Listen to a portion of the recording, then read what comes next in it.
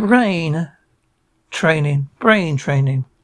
Between work and family, having a minute to yourself can seem like an impossible dream, but you do manage to snag some time to yourself. Instead of looking at your phone, try to sit with your thoughts. Research at a university in Japan have found we have a habit of underestimating how interesting it can be to have a good think. They could explain why people prefer keeping themselves busy with devices and other distractions rather than taking a moment to reflection and imagination in daily life. Participants are left to think for between 3 and 20 minutes. Across the board, people enjoyed the time more than they expected. Why is it good news for your brain? Letting your mind wander can boost creativity levels and your abilities to problem solve. Next time you're waiting for the bus or kettle to boil, enjoy your own thoughts.